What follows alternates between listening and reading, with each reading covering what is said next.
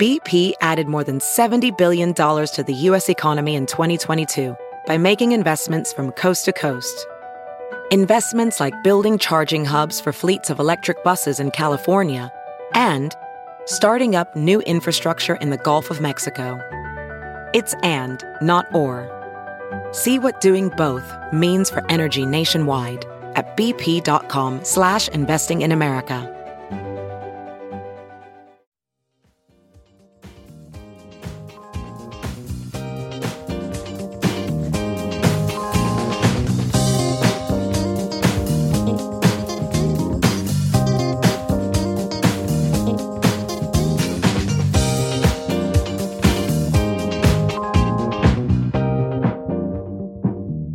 And now, the list of things that you can buy at the Chicago Reader store at chicagoreader.com.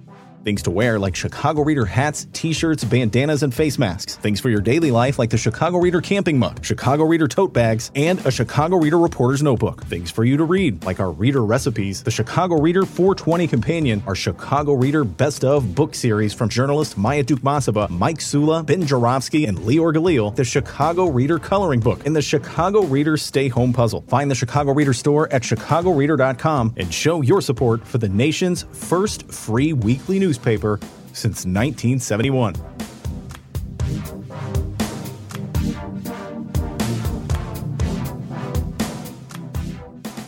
Bonus time in the Ben Jarofsky Show as I speak. It is Friday, March 31st, 2023, just a few days before Chicago's mayoral election, which we've been talking about obsessively on this show, but we're not going to talk about that today. I could talk about the pending apocalypse as I sit here out looking out of my window overlooking the lovely alley on the north side of Chicago. I see clouds gathering. It's darkening. The storm is supposed to be here any moment now with howling winds and hail. That's Chicago's punishment for even thinking it's going to like Paul Vallis as its mayor. Hey, I know what we'll do. We'll elect a MAGA man as our mayor. That's the collective voice of Chicago Northside voters. Yeah, let's vote for a MAGA man. Oh, come on, Chicago voters. You got to be better than that. Anyway, I hope we get through this show without the apocalypse destroying us. The other apocalypse, of course, is a political one that we were talking about, and it's just summarized by this headline in today's Chicago Sun-Times. Trump indicted. I love it, man. The Sun-Times, they had to drag themselves away from the mayor's race to put Trump indicted on the front page. Chicago, you're so parochial in your view. You're always like, well, is there a local angle to this? I'm trying to see. Are any of the prosecutors from Chicago or any of its defense lawyers from Chicago? Is always trying to find itself relevant, make itself relevant. Like, whatever Chicago, can we get a Chicago angle on the Trump indictment? Otherwise, Chicagoans won't care about it because all they care about is Chicago. Chicagoans, I'm just telling you this right there, they treat you like you're idiots. I'm just saying, they treat you like you're idiots. And then you kind of feed it with who you elect for your mayor. Just saying, Chicago. Anyway, there's so many avenues to discuss on this matter, but I'm just going to pick one to get us started. Then I'll ask my distinguished guest to introduce himself. Amidst the flurry of articles that followed the announcement that Trump was indicted and will be officially indicted on Tuesday, was an article out of Florida. Governor DeSantis announced that he won't extradite Trump. I'm like, dude, who asked you? What a pathetic attempt to appear relevant. Nobody cares about you anymore, okay? You're so yesterday's news. You are like the mature Republican that the Republicans are going to nominate as a substitute Donald Trump, as they pretended the Donald Trump era never happened. You know what I'm saying? That was the great strategy. I remember after the disaster of November, all the great minds of the Republican Party, the smartest people they have in their field, which is quite a thought, the smartest Republicans, got together and said, we must distance ourselves from the man we will not name because we're so afraid of naming him by the MAGA outcry. We're just going to pretend he doesn't exist. And we'll rally around Ron DeSantis. Well, that's really working out well, guys, huh? Here we are. What is it? The end of March. Donald Trump's been indicted in New York City, and his standing in the polls has risen so high that Ron DeSantis, to be relevant, has to announce that not only is he supporting Donald Trump in his criminal endeavor, not only is he going to denounce Alvin Braggs, the criminal prosecutor in New York who's prosecuting Trump, but he won't extradite Trump. And you know what's funny? This is the same Ron DeSantis. Just follow me, this, ladies and gentlemen. He was flying airplanes down to Texas, picking up immigrants in Texas, lying to them, saying, come to Florida. We're going to get you jobs. Flew them to Florida, then flew them to New Hampshire. Oh, no, Martha's Vineyard. Remember that? Remember that attempt to be relevant? He was like, there's a crisis at the border that MAGA's upset about. That's doing wonders for Abbott, the governor of Texas. How can I squeeze something out of this? I know what I'll do. I'll extradite migrants to Florida and then extradite them to Martha's Vineyard. But I am not going to extradite Trump. What a profile and courage Ron DeSantis is, Republicans. Heck of a rogues lineup you got to run for president. Is Sarah Palin available? I don't know. All right, without further ado, I'm going to ask my distinguished guest, who's been long absent from the show because he's been busy doing other far more important things, but he was very gracious to agree to come on the show on quick notice because I had to talk politics with him in the light of Trump's indictment. So without further ado, distinguished guest, introduce yourself. Thanks, Ben. It's great to be back from paternity leave here. The Ben Jarofsky Show has very generous paternity leave policies, folks. I didn't mention that. Okay.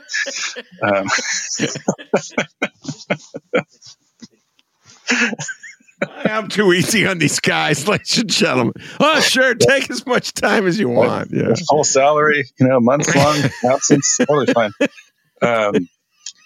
So I'm David Charles. It's hilarious. Professor of political science at Roosevelt University, the author of It's Time to Fight Dirty, and The Kids Are All Left, columnist at Newsweek and The Week and Slate, I think. I don't know. We're here to talk Trump indictment. The thing about how he won't extradite Trump, I'm like, what do you think you are, the Cayman Islands? Like federal, no one needs your permission to go extradite Donald Trump. It's insane. It reminds me of the Idaho Republicans are trying to prevent people from leaving Idaho to get an abortion. And like, folks, that's not how the compact between the states works. Okay. Yeah. We don't have internal borders in America. So I don't know what you're trying to do here, but it's not going to work. Before we leave, as long as we're with DeSantis and the Republican Party in the light of this, your thoughts about this? Like, does Donald Trump want DeSantis to be the beneficiary of an extradition fight? In other words, DeSantis has offered to block Trump's extradition to New York. And I've seen experts say it doesn't matter. It would happen anyway. Although, listen, I could see the resistance, David. I could see it. I could actually visualize Donald Trump telling DeSantis, I don't want to be extradited. I'm going to stay in Mar-a-Lago. And then I could see that fight, which would, wow, what a fight that would be. But do you think Donald Trump wants that? Because that would really elevate DeSantis' stature to a certain degree. Your thoughts on the political and your wheeling and dealing there? Yeah, sure. I mean, this is a classic Trump maneuver where, he either convinces someone or forces someone to do what he wants, to take a big risk for him. And in the end, he's just going to stab him in the back anyway. like Ron DeSantis is going to make a big show about not extraditing Donald Trump. And it's not going to work. And then 5 days later, Trump will be like, like Ron DeSanctimonious couldn't even, keep me in Florida. He's weak. He's a weak little man with tiny hands. He's just going to eviscerate him, because that's what he does. Anybody that tries to show any loyalty or kindness to Donald Trump, ends up holding the bag, sometimes literally. And I don't know what DeSantis is doing. I mean, he's sinking in the polls. This is the most fascinating, head-to-head polling situation I've seen in a long time, because you've got Trump, who has said he's running for president, and then you have Ron DeSantis, who it's almost April here, and he hasn't made an announcement, right? Like, he doesn't, to the best of our knowledge, doesn't have a team in place.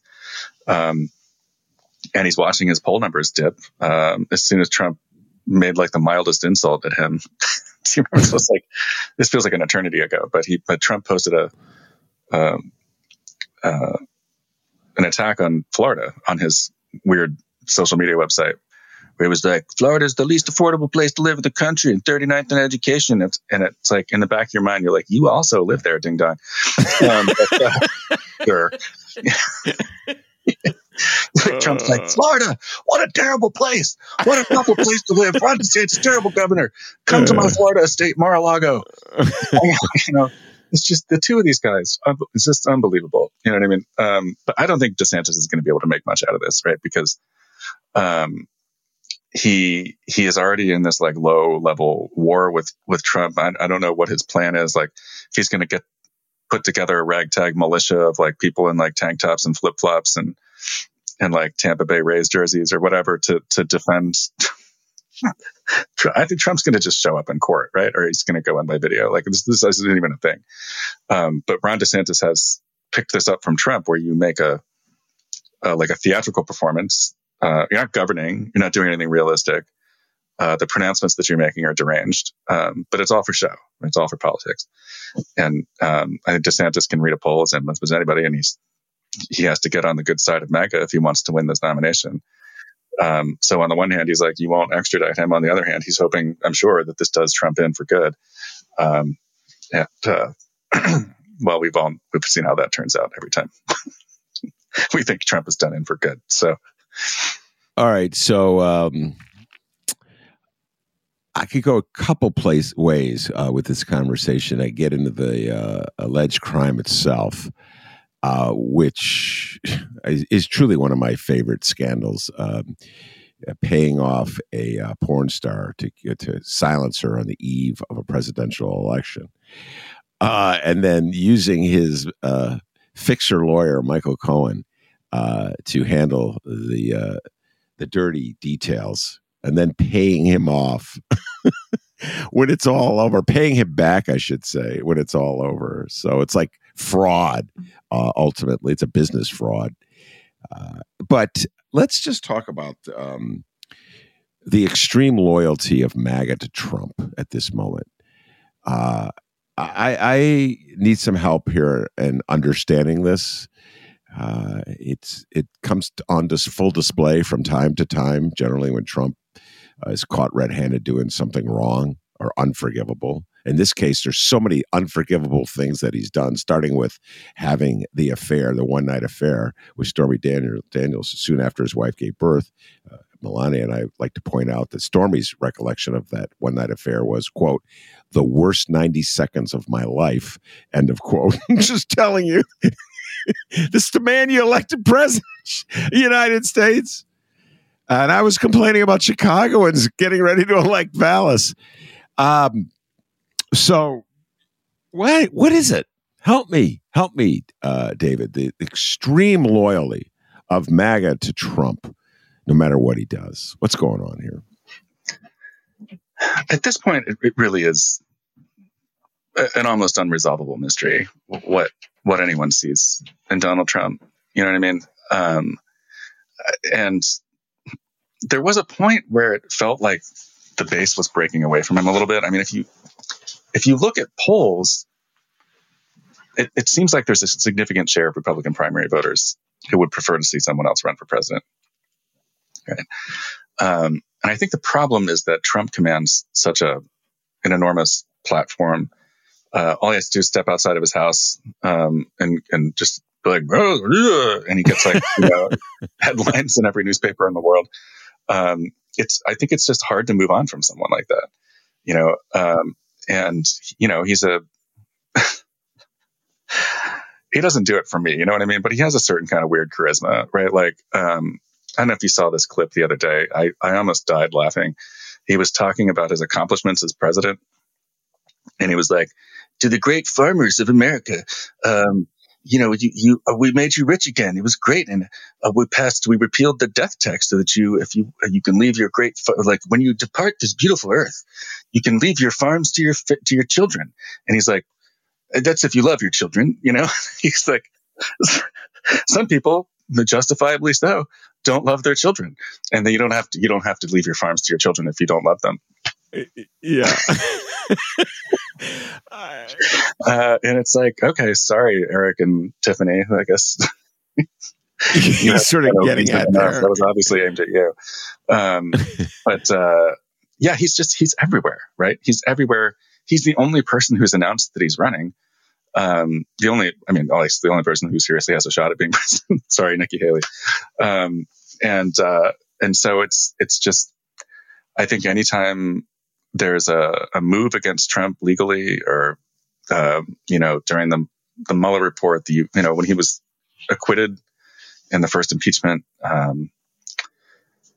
they rallied around him. It does seem like every time he is caught doing something terrible, instead of moving off of him, they move closer to him. You remember the Stormy Daniels stuff is around the same time that the Access Hollywood tape comes out. Oh yeah, it was right afterwards. So it's like, I don't know what they were so worried about with this story, right? It's like they've got him on tape saying that he wants to, this is a family program, right?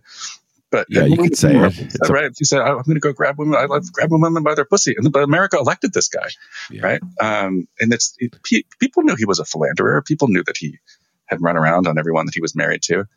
And so ultimately, like the decision to pay out this money is actually pretty dumb, I think, politically, because I don't think it really would have cost him anything anyway. But that's not to, please don't misinterpret me. Okay. This man is gross. A gross man. He did a gross thing. But I think by mid-October of 2016, there was that brief flurry after the tape came out of Republicans being like, "Look, I can't get behind this guy." Remember, who was it that? It was only 8 years ago, and I can't remember the names of these like trolls who ran the Republican caucus in Congress. But I think it was Matt Chaffetz, Josh. Anyway, he was like, "I can't look my daughter in the eye and tell her I'm voting for Donald Trump." And 3 weeks later, he just completely caved. And that's the pattern here, right? Because you learn the new information, you're like, "Wow, that's disgusting. What a disgusting person." And then you look at the polls, and you're like, "Wait a minute, we could still win this thing." And then you sell your soul. And so the voters, I actually at this point, I understand the voters a little bit more than I do the behavior of the Republican elites. The voters remember the Trump years fondly, right? Like the base voters are like, "Wait, we got jobs, we own the libs every day." I've never talked to like a real Trump voter at length, but they're always like, "I wish he'd like be a little bit quieter on Twitter." Yeah, they say that. Yeah, I was like, "I wish he would stop with the crimes and stuff." But fundamentally, he did what we wanted him to do, right? Like he cut the taxes, he got the zealots on the Supreme Court. It was a good time. We were having a good time until COVID hit. And so they liked him. Like they thought he did a good job as president. And so, in spite of all of these recurrent scandals and accusations of wrongdoing, I think if you're a Trump voter and you can rationalize these things, it all just turns into this like stew of what they see as false accusations, right? Like to them, the Dems, the deep state, have been after Trump from the get-go. You remember in the right-wing narrative, right? Like Russiagate was a hoax perpetrated by like the CIA and the Clinton campaign.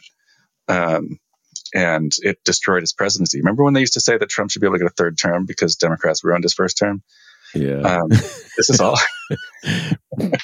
They're still saying it. It will feel like a third term. If he gets elected in 2025, it will actually feel like a third term because the dude just like never went away. Like when you lose a presidential election, you're supposed to go bye-bye. You're supposed to at most to take a post in somebody's cabinet later. But you're not supposed to just stick around and hog the news for another 4 years. That's exactly what he's done. So the voters, I understand on a certain level. And I think even they also on a certain level understand that he's probably a weaker general election candidate than DeSantis or some other generic Republican. I'm not sure what a generic store brand Republican actually looks like anymore. Yeah. Pretty crazy. But I think they understand that he's not the best candidate. And yet, nevertheless, they have this loyalty towards him. What I don't understand is like Kevin McCarthy responding to this news by saying, this is a terrible attack on democracy and the rule of law. And all these Republicans who know better talking about how we're a banana republic and this is the kind of thing you see in third world dictatorships. And this is, Don Jr. It's like this puts Mao and Pol Pot to shame. And I'm like, they committed genocide, killed millions of people. Like there's just this, he's facing like a very, like get a grip. You know what I mean? And so the rhetoric is just out of control. And I understand why Don Jr. can't move away from his dad, but I don't understand why these other Republican elites can't do what like just Mitch McConnell is doing, which is just like not saying anything. Like Mitch McConnell hates Trump. But I have no sympathy for any of them because they had their chance to get rid of him forever and they didn't take it. They just produced 7 more votes in the U.S. Senate to convict him after January 6th and the Senate. He would have been barred from holding public office and he wouldn't be here. He wouldn't he might still be prosecuted, right? But behind the prosecution, there would not be this threat of like running from jail and becoming president from jail and exacting his retribution, right? That's his campaign at this point. It's just retribution. America, I am your retribution. Wait, it's everything about the way Trump's responded to this is such a contradiction. So I was just thinking about this while you were on that riff and Trump's persona, which he's very proud of as a philanderer. A guy who plays around. That's his brand. That's who that's the image he cultivated as he became a national figure in the 80s and the 90s and into the O's. That's Donald Trump bragging on the Howard Stern show. That's who he is. And so here we have him denying the one night affair because it never happened. And I'm like, why are you denying? It just makes no sense. Why would you deny it? And then you force all your Republican acolytes to say it never happened.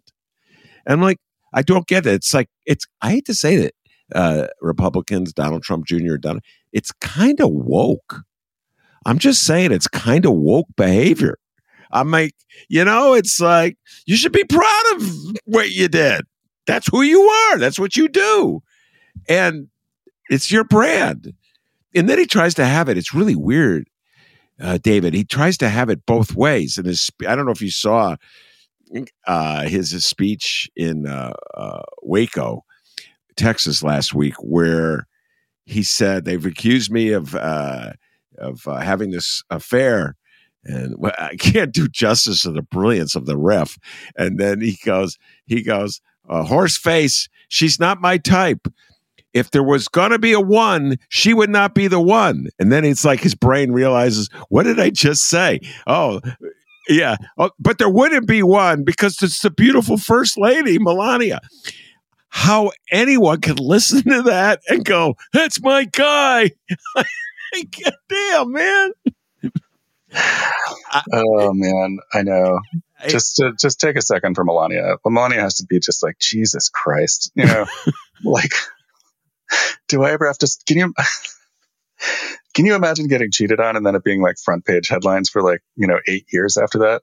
Right? 8 years. It's 15. No, wait. Let me do the math. It is 17 years. It's been 17 years. That's when the worst 90 seconds of Stormy Daniels' life occurred. The other thing is you can deny that it happened, or you can pay out the 6-figure NDA silence money, but you can't really say it didn't happen and also I paid her off. Like that doesn't really add up. So yeah. no. Apparently, you could say absolutely anything. It doesn't matter. It's I mean, I watched last night. I talked about this earlier on a different show. I was so felt such a compulsion to get information about this that I did something I have never done before, David. This is a confession here.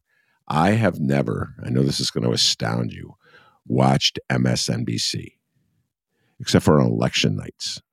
Like I've watched their election nights just to get the results coming in. So I've never watched MSNBC. For a long time. I didn't have cable. And for a long time, I'm just so immersed in politics. I'm like, I don't need to watch anymore. But I'm like, oh, this is breaking news. I need to know. And I'm watching their talking heads, and they're all so serious. And this is a serious moment for our country, and this is just the first president ever been indicted, and he's entitled to the best defense, and we hope he gets the best lawyers, and he's innocent till proven guilty. And this is very serious. They kept saying serious. I'm like, this is one of the funniest things. I have to disagree, guys. This is like if you saw this in a movie, it's so batshit crazy, you'd be howling. It's just insane. The cast of characters alone, I will get into that with you. I wrote down some of the cast of characters from this particular Stormy Daniels episode. But that gets into how Democrats handle it. Because MSNBC is trying to be like the way you're supposed to handle it. Not like you and me giggling like schoolboys, but this is the way you handle a serious constitutional crisis like this. This is how it's a very somber moment for our entire country. Do you think anybody buys that act in America today? I mean, it's like Donald Trump stripped the possibility of being somber about the presidency away from it. You cannot have lived through 4 years of this man occupying that office and not have like a certain sort of degraded view of it, because he debased the office of the presidency. He disgraced himself. He disgraced the country on a daily basis. And so for everyone to be like, what a solemn moment this is. It's like, it really isn't that solemn. I mean, he's being indicted for paying off a porn star that he slept with like 3 months after his wife gave birth. That's not solemn. It's sad, but it's not solemn, and for Democrats, you can tell Democrats, the best analogy I can make for this. Okay, say you're in love with someone, right? And they're with somebody else, and you wait for them, and you wait for them, and you wait for them, and then you move on, and you get married, right? And then that person finally comes to you and is like, "I changed my mind." Democrats have moved on, and like really, I think really wanted him to get indicted for January 6th stuff, and they were like, "Wait, he's getting indicted for." Like, I have to go on MSNBC and talk about Stormy Daniels. This is what we're going with. Okay. Sure. But I was really hoping for January 6th, so I think coming. It's coming. I must just be patient, like it doesn't have to happen in the order that you want it to happen in. There's like 3 different investigations of this guy happening. Like, I think he's going to get indicted in Georgia for trying to rig the election there after 2020. I don't know. I mean, they're taking their sweet time, but I think that the special counsel is eventually going to indict him for his actions following the 2020 election and prior to and during the January 6th insurrection. These things are coming, right? It just so happens that like we don't have a centralized DA apparatus in the country. Like no one was like orchestrating the strings with Alvin Bragg and being like, "Could you wait?" He's bringing him to justice, right? It's not what people I think wanted him to go to jail for or to face justice for ultimately. But we also don't actually know what these indictments are for, and so we know what they were investigating, but we don't know what they found. And so it could be the payment, mischaracterized as a legal expense when it should have been filed as a campaign expense. It could also be whatever they found rifling through the Trump organization's portfolio. It could be something that Trump did to cover this up. Like there could actually be like a worse crime here than like misrepresenting a campaign expense to pay off your porn star mistress. So So we don't know, right? Like, I'm open to the possibility that there's this could feel bigger than it feels right now. To me, the substance of the indictment is less important than the fact that someone has indicted the former president. And to me, that means like that the era that I think began with Nixon of total presidential impunity is over. You know, because we kept letting these guys skate, right? Like Ford pardoned Nixon. Reagan pretended he had dementia so he didn't have to pay for Iran-Contra, which was violated like 15 different laws. George W. Bush committed war crimes, or like authorized torture against U.S. law, right? Like the Geneva Conventions have the force of U.S. law. And Obama was like, I got other things to deal with. And it's like you can understand each of those decisions on an individual level, right? Like I understand like taking office during the Great Recession, you're the first Black president. It's a momentous time in history. You don't necessarily want to go after the Bush administration officials or even Bush himself, who authorized this campaign of torture during the War on Terror. But the cumulative effect of all these things has been to convince presidents that they are in fact above the law, and that's a cliche phrase, it's an overused phrase. But the reality is that Donald Trump really does think he's above the law. And he behaved in office as if he felt he was above the law. And he had a rich and storied history to draw from for why he's above the law, because he was above the law before he became president. He used his wealth and his connections to wiggle out of all kinds of different legal jams during his life. He was like living, breathing proof that wealth buys you more or less total immunity from paying for your crimes or for taking responsibility for the things that you've done.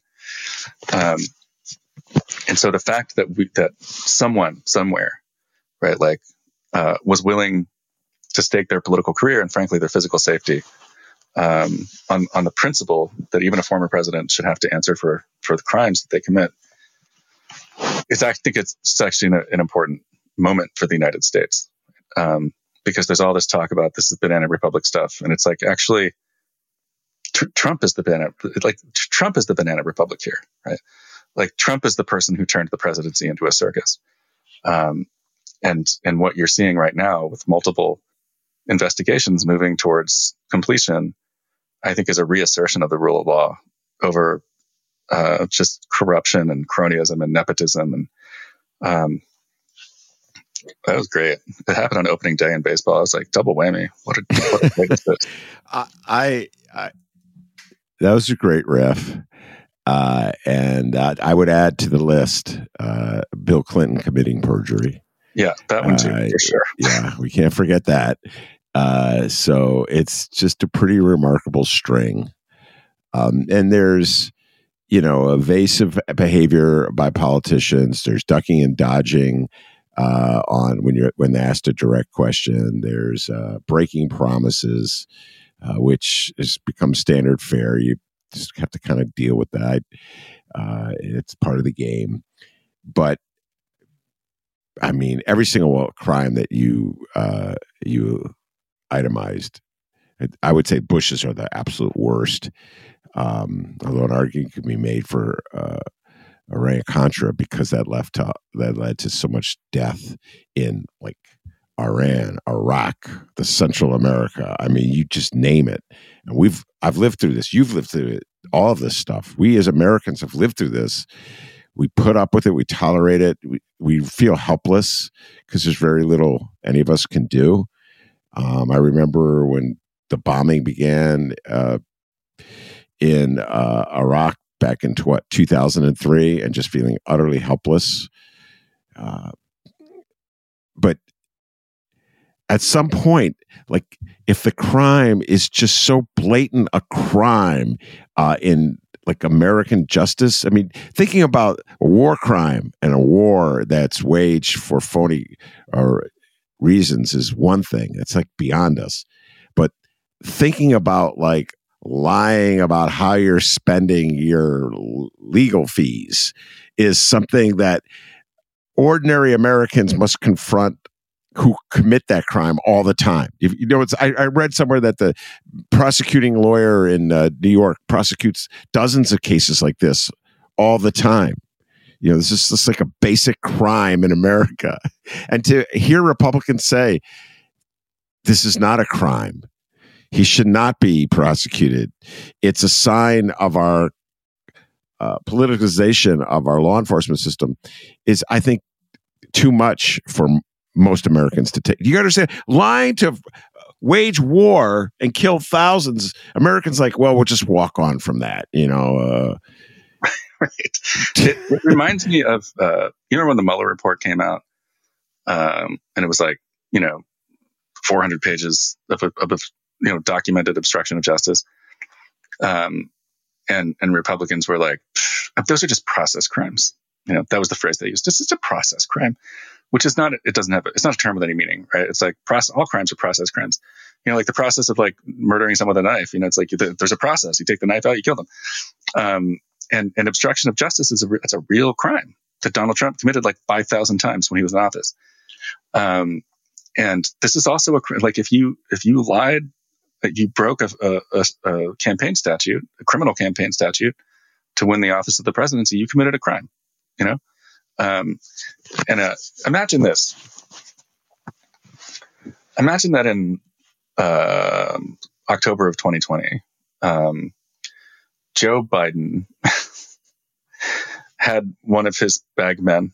I love this. I love the different ways that Michael Cohen is referred to, by the way. Yeah, I know. They call him, it's like Trump consigliere, Trump bag man, Trump. I'm like, he's still a lawyer, right? Isn't he still a lawyer? Am I wrong? He was a lawyer. I'm not sure if he still is. Yeah. No, he was disbarred. Yeah, no, he's done lawyering. He really reminds me of, I don't know if you watched the HBO show Succession, but there's a lieutenant in the main family there called Tom Wanskans, who's just a sad little hollowed out shell of a human. And that's Michael Cohen. It's like do anything for the dear leader. So anyway, imagine that Joe Biden had paid off the reporter who found Hunter Biden's laptop. Okay. Arranged, had one of his children or their spouses set up a shell company to pay off the reporter who broke the story or who was about to break the story. The New York Post reporter accepts $150,000 from Biden, and Biden writes it off as a legal expense on the eve of the campaign in blatant violation of campaign finance law. And I'm not going to sit here and pretend I understand campaign finance law. Okay, I just know it exists, and there's people that understand it. But is there any world in which Republicans would be like, "Oh, that's ridiculous, and that's not really a crime. That's just a process crime." Like this is banana republic stuff. It's like, no, you committed the crime. It's not. It doesn't probably crack the top 150 worst things that Donald Trump has ever done in his life, but it was still a crime. And I'm old enough to remember when Republicans were beating the drum for George W. Bush under the guise of restoring integrity to the office of the president. And they're like, oh, Bill Clinton sullied the office. He wore shorts on the White House lawn. And it's like, he did sully the office in some ways. It's not a good person. But to go from believing that the person who occupies the Oval Office has to be virtuous, and to set an example of virtue for the rest of the country, and then to back a man like Donald Trump and refuse to distance yourself from him, no matter how many things are revealed about him, just reveals a fundamental hypocrisy and sort of lack of self-awareness and understanding that I can't wrap my head around it. And the person who really did, whatever else you might think of him, operate with pretty much the utmost integrity for all 8 years was Obama, right? But almost entirely scandal-free, this guy. And was he the greatest progressive in world history? No. Was he a good person? Yeah. So, but that counted for nothing, right? With this crew, they don't care anymore. Yeah, no, it's willful hypocrisy. It's beyond hypocrisy, it's just willful hypocrisy. And there was a book called Book of Virtues, which was written by William Bennett. It was big piece of garbage in the world, who is just explaining to people this. And he had even like a book of virtues for children with fables in it and stuff, like what you could teach your children about telling the truth and being faithful. And like everything that Donald Trump violates on a daily basis is the opposite, you know what I mean, of what's in the book of virtues. And William Bennett is a Republican and a Trump supporter. And wow, it's like, have you no shame? All right, well, let's get into the Republican predicament. And let's just think raw politics. We began the conversation talking about how the elite in the Republican Party came to the conclusion after November's election that they had to distance themselves from Donald Trump. But here we are. They're tied to him now. They're wedded to him now as much as ever. As they rise to his defense, they feel compelled to defend him. Now, I could make the argument that what the Republican Party needs the most is anybody who's willing to stand up and go, we got to cut the cord with this clown. He's disgusting, and we don't want anything to do with him, and let the chips fall where they may in all these investigations into him. He does not represent us. I just think that's obviously what they need. There is nobody doing that at the moment. So what do you think where are we heading with this? The Republican predicament regarding Donald Trump? Well, this is a nightmare scenario for them, right? I mean, you've got the usual columnists going out there and being like, Alvin Bragg just reelected Trump. You know, like they want to front for everyone that this is actually good for Republicans and good for Trump because somehow this is going to turn off the general public. And the reality is that that's just wrong. You know what I mean? Like the spectacle of someone under an indictment, multiple indictments, maybe going through a trial while they're running for president, having all their sort of dirty financial and personal baggage aired before the world. You know, is it going to cost them his core supporters? No. Are there going to be a lot of independents who look at this, and, you know, independent leaners who look at this fiasco and say, like, frankly, I'd rather not? Yeah. They know that. They know he's the weakest general election candidate in the field. Does that mean he can't win? No, he could win. I mean, he came very close to winning in 2020, ultimately, because of the system, not because he really was that close, but thanks to the Electoral College. So it's not inconceivable that he could win. But I think if you're a Republican if you're a strategist in the Republican Party and you're being honest with yourself, you know that this is not a good development for your party, right? Like, you were hoping either there'd be no indictments and Trump could run without the cloud of this legal threat to him, or you were probably just hoping that he would just not run. You know, that he would just go back to his golf course and entertain, you know, rich doofuses on his golf course with his stories of being president, which frankly seems like a way more fun way to spend your late 70s and early 80s than this. But I'm not a relentless narcissist who's driven by the constant need for affirmation because I have a hollow soul and I was never loved. That's Donald Trump. I don't understand him, but this is a real predicament for them. I think the dynamic reminds me of, just allow me another drawn out analogy here. It's like so we're talking about the Bush years, right? Like during the Iraq War, I went over to the Middle East, you know, to do some research.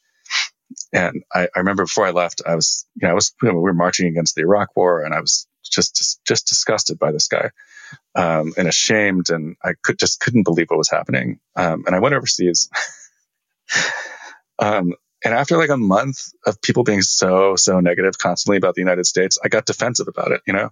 And I was like, I didn't vote for him. America's not that, like, it's not that bad. And just give it a rest for a second.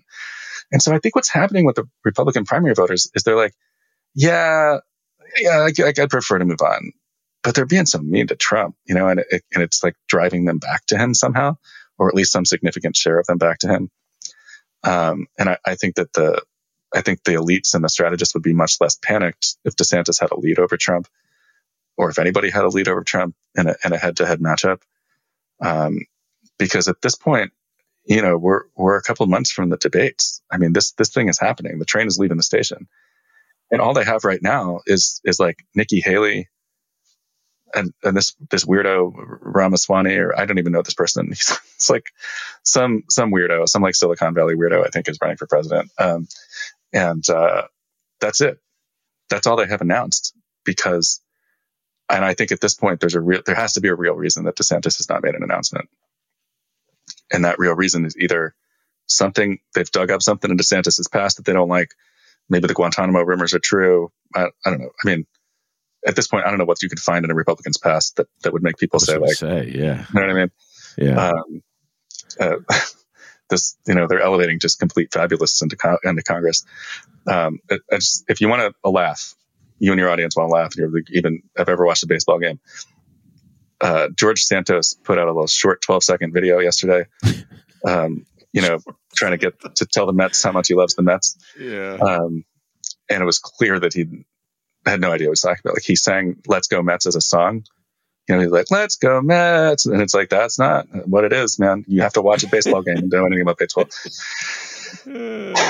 So it's the party of Santos, right? I don't know what they could find in the past that would disqualify him, but I think there's something going on there where he's holding back. Maybe he's thinking, let's let Trump lose in 24 and I can make a go for it in 28. I'm young. He's in his mid 40s. But DeSantis, I don't see another serious challenger to Trump, right? Like, the Republican Party has given so much airtime and so much obeisance to DeSantis in the last 6 months, hoping that he's the heir apparent and that Trump would go away, or that DeSantis could actually beat Trump head to head. And now they're seeing these polls that are like, well, that's not going to happen, right? Like, if Trump runs, he will probably win the nomination. And you can see complications that might change that calculus depending on how fast these investigations move. But fundamentally, from the vantage point of today, they hung their hat on DeSantis. The elites hung their hat on DeSantis. I mean, to go through like right-wing media from like November to March, the past 6 months, it's just full of like, love for Ron DeSantis. And, he's a serious policymaker. Look what happened in Florida. Florida's boomtown. Everybody wants to live in Florida. Florida's the best. And then you thumb through the headlines and it's like, no one will insure Florida homeowners because the whole place is a mess. But they don't know what to do because they don't have an answer beyond DeSantis, because at this point it's a little bit late to elevate someone into a national figure, right? Like, it's Trump, it's DeSantis, maybe it's Pence, but Pence still can't bring himself to denounce these things either. Pence is like, this is a politically motivated operation. And it's like, Mikey, baby, if you want to be president, which is never going to happen, if you want to be president, you have to make a stand somewhere with Donald Trump. Yeah. Like, if you're not willing to say like, what Trump did here was wrong, it was a crime, he tried to murder me. Remember, he tried to murder you, Mike? If you're not willing to draw that contrast, I don't see what contrast he could possibly draw on a debate stage to get people to vote for him over Trump. It's just ridiculous. Yeah. They're in a pickle, Ben. No, they're in a pickle. I'll add one more thing to it. And we're concentrating on Trump and the problem he poses for the Republican Party. We've forgotten an issue we talked about a lot in 2022, and that's abortion rights. On Tuesday, April 4th, Wisconsin will have an election for Supreme Court, and the winner of that election, either the MAGA candidate or the Democrat, will have a huge say in determining whether abortion is legal in the state of Wisconsin, or will they outlaw it in the state of Wisconsin like MAGA wants. There is a ruling we're waiting for having to do with the abortion pill coming out of Texas in a lawsuit that is not directly related to Wisconsin. I've been waiting for that decision from the judge to come down for about 3 weeks now, I want to say, 2 weeks. And I'm starting to come to the conclusion, it was put in my brain by a good friend of this show, Terry Cosgrove, that judge is not going to make that ruling until after Wisconsin, because it's a MAGA judge. So most likely he will rule for an injunction that would prohibit women from getting the abortion pill while the matter is adjudicated. That would have a huge impact, politically speaking, just like the overturning of Roe did last year. So that's another situation. So not only are the Republicans the party that are wedded to this mafioso-like character in Donald Trump, they also are against the tide on abortion rights. Yeah. And not just abortion rights, Ben. I mean, and I think this is actually part of DeSantis' problem, is that he has staked out the most right-wing culture war positions that are not actually popular with the general public. For all the talk about woke and wokeism and, woke media and woke mafia and woke corporations and woke capitalism, the woke military, woke. Go to the front page of Real Clear Politics, like 15 woke articles every day. And they did a poll and they were like, what does woke mean to you? Does it mean like, political correctness and censorship, or does it mean just like being nice to people? And like, 60% were like, it just means like being nice to people. It doesn't, it's a word that doesn't have negative connotations to the general public. And so here, like, once again, you have Republicans like just deeply on the wrong side of a bunch of important public issues. So it's not just that there's this new abortion pill problem heading their way. They still have the Roe problem, right? Like by 2024, there's 2 more years of women who can't get abortions, who have complications of pregnancy, who get hurt, who die. We're going to have reams of data to confirm what everybody already knows going into this, which is that when you ban abortion, the people who suffer are women, right? You don't reduce the number of abortions, you reduce the number of living people who are trying to seek them. And that's not a problem that's going away from them either. And in some ways, Trump is, I guess, a better messenger on abortion than DeSantis is, because DeSantis has agreed to sign one of these 6-week bans, and Trump has just walked this weird line the whole time where he won't really take a position one way or the other. Like he says he's pro-life, but like, these guys probably paid for like 7,000 abortions in his life. So it's just, nobody believes him. So if he got Stormy Daniels pregnant, is there anyone in America who does not believe he would have had demanded that she get an abortion? You know what I'm saying? It's just his position on abortion is so absurd. Again, his brand is that of the ladies' man. So pretty good chance, Yeah. It's just I wouldn't want to be a Republican strategist trying to win in 2024 right now. Like you're pretty much hanging your hat on like Biden being Biden and Bidening his way into a loss somehow, and I don't see that happening. I mean, Biden was pretty incoherent in 2020, and people that's why I think his appeal. He's not at the top. Now? And his game wasn't super toppy to begin with. Yeah, so. I saw Biden today. We'll close with this. He was walking out of the White House, and the reporters were, "What's your thoughts on Trump's indictment?" I don't know if you saw this footage. And, no, I haven't seen this. No. Oh, he's kind of got this baffled look on his face, like he didn't hear the question, and then he comprehends the question.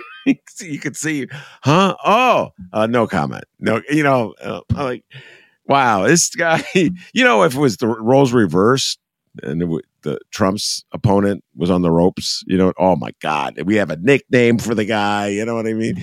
Yeah. But Biden, you could just. I mean, you see, it's like his brain working. Like, should I say something? Do I have something witty to say? Nah, I'm not going to say anything. It's. As my dad always said, Joey, if you're going to have somebody sign an NDA, make it airtight. You know what I mean? There it is. Oh, Lord. All right. So I'll close with my ask you for your favorite character in the Donald Trump scandal. And here are your choices. You got Donald Trump, you got Stormy Daniels, you got Michael Cohen, you got Cohen's lawyer, Lanny Davis. This guy's a pretty interesting piece of work. But I'm going to go with a character who's forgotten, Michael Avanti, who was Stormy Daniels' original lawyer. This guy, I don't know if you saw this. I think he's in jail right now. He was, yeah. I'm like, seriously, man, it's hard. Those MSNBC talking heads, David, with their straight faces. I don't know how you could not laugh. Michael Avanti, how can we forget him? He was, remember there was talk that he was going to run for president, you know? I think I may have been one of the guys going, yeah, run, Michael. I tell you, I mean, the Trump era has just been like grifter business. Do you know what I mean? Like anyone who's just a shady operator, but kind of handsome or something, it's just like, this is your time. You know, this is your time to shine. This is your moment. Wasn't it Avenatti? Am I remembering this wrong? Or Michael Avenatti, right? And he had, I don't remember what he did, but so many people, why so many people go to jail who are even peripherally involved with Donald Trump? It's just like, you know, Rick Wilson, the guy that wrote a book called Everything Trump Touches Dies. That's pretty much where I am with this. But I'll go with Cohen. Cohen is a fascinating character, and I can't wait to read his memoir of his time as Trump's bagman. So, well, he has a memoir. You missed it. You can still get it. It came out.